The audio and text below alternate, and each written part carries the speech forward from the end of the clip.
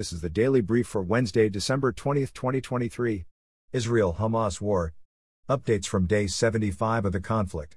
A vote on a new UN Security Council resolution calling for a ceasefire in Gaza to allow humanitarian aid efforts to proceed was delayed for second time yesterday as negotiations over the resolution's wording continued. Reports say the latest draft resolution calls for the urgent suspension of hostilities to allow safe and unhindered humanitarian access, and for urgent steps towards a sustainable cessation of hostilities. Reports say Hamas leader Ismail Haniyeh arrived in Cairo, Egypt, today for talks with Egyptian officials on the war in Gaza. Ukraine. Today is day 664 of the Russian invasion of Ukraine. Here are your updates. Speaking at an end-of-year news conference yesterday, Ukrainian President Volodymyr Zelensky said he is confident that the U.S. and other Western nations will continue to support Ukraine in its fight against the Russian invasion and suggested that Ukraine could mobilize up to 500,000 more troops to continue the fight.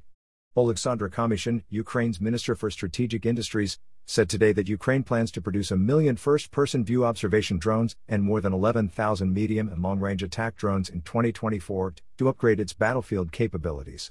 2024 election. The Colorado Supreme Court, citing the U.S. Constitution's insurrection clause, yesterday declared former President Donald Trump ineligible for holding the office of president due to his actions surrounding the January 6, 2021, attacks on the U.S. Capitol, and ordered Trump's name removed from the state's 2024 presidential primary ballot. The court stayed its ruling until January 4 or until the U.S. Supreme Court rules on the case. Trump Georgia election trial. A federal appeals court ruled yesterday that former Trump White House Chief of Staff Mark Meadows, who was indicted along with Trump and 17 others on charges of conspiring to overturn the results of the 2020 presidential election in Georgia, cannot move his trial to federal court. The court said in its ruling that the law allowing the change of venue does not apply to former federal officers and that Meadows' actions charged in the case were not related to his official duties. U.S. taxes. The Internal Revenue Service announced yesterday that it will waive penalty fees for people who failed to pay back taxes that total less than $100,000 per year for the tax years 2020 and 2021. The IRS says its temporary suspension of mailed reminders to pay overdue taxes during the pandemic is behind the decision and that the overall fee forgiveness is expected to total about $1 billion. New York. Governor Kathy Hochul signed a bill into law yesterday that creates a New York State Commission to consider policy changes, programs, projects, and possible monetary reparations to address ongoing and harmful effects of slavery in the state. U.S. population. According to new Census Bureau data released yesterday, the U.S. population increased by more than 1.6 million people in 2023 to 334,914,895. The Bureau says lower death rates and immigration's return to pre-pandemic levels were large factors in the population growth. U.S. military. The Senate yesterday confirmed the promotions of 11 top-ranking military officers, ending Senator Tommy Tuberville's months-long block of the approvals over a Pentagon policy that allows service members to go out of state to get an abortion or other reproductive care. The final confirmations come 2 weeks after some 425 lower-ranking officer promotions gained Senate approval. Minnesota. The Minnesota State Emblems Redesign Commission chose a design for a new state flag yesterday that features an 8-pointed North Star against a dark blue background shaped like the state, with a solid light blue field at the right. If approved by the state legislature, Minnesota's current flag, which has been criticized as being offensive to Native Americans, would be replaced with the new one in April 2024. France. The French Parliament yesterday approved new measures aimed at reducing immigration, largely through strengthening the government's powers to deport foreigners and limiting foreigners' access to social benefits. UK. Early career doctors in the UK's National Health Service began a 3-day strike today over pay issues.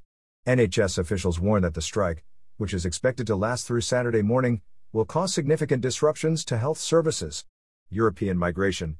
Following years-long negotiations, representatives of the European Parliament and EU nation governments reached an agreement early today on new EU rules to share the cost and work of hosting migrants across the bloc and to limit the number of immigrants. The new Pact on Migration and Asylum collection of laws is expected to go into effect next year. China and Nicaragua. Chinese state media cites President Xi Jinping as saying that a new China-Nicaragua free trade agreement will take effect on January 1. The upgraded bilateral ties between Beijing and Managua follow the resumption of diplomatic ties between the two countries in 2021 and come amidst ongoing international economic sanctions against Nicaragua over human rights issues. Rwanda. A Paris court yesterday sentenced Rwandan Dr. Sostene Munyimana, 68, to 24 years in prison for his role in Rwanda's 1994 genocide, in which more than 800,000 minority Tutsis and those who supported them were killed. Munyamana will reportedly remain free while he appeals his conviction. UK economy. Consumer price inflation in the UK fell to a lower than expected 3.9% in November, compared to the year-ago period, according to the country's Office for National Statistics, down from 4.6% in October and the lowest level since September 2021. Congo. An estimated 44 million people are expected to vote today in Congo's presidential election, in which President Félix Tshisekedi is seeking his second five-year term. Some 20 other candidates are also running for the office, including Moise Katumbi, former governor of Katanga province, who is considered to be Tshisekedi's main rival. Consumer privacy and security. Cable operator Comcast announced yesterday that personal data for some 35.9 million customers of its Xfinity services may have been illegally accessed by hackers in an October security breach. Basketball. Milwaukee Bucks point guard Damian Lillard became the 51st player in NBA history to reach 20,000 career points in last night's 132-119 Bucks win over the San Antonio Spurs. Today in history. On this date in 1860, in the lead-up to the American Civil War and following Abraham Lincoln's election as U.S. President, South Carolina became the first U.S. state to secede from the Union. This has been the Daily Brief for Wednesday, December 20, 2023. For more information and links to additional resources on each story, visit dailybrief.net.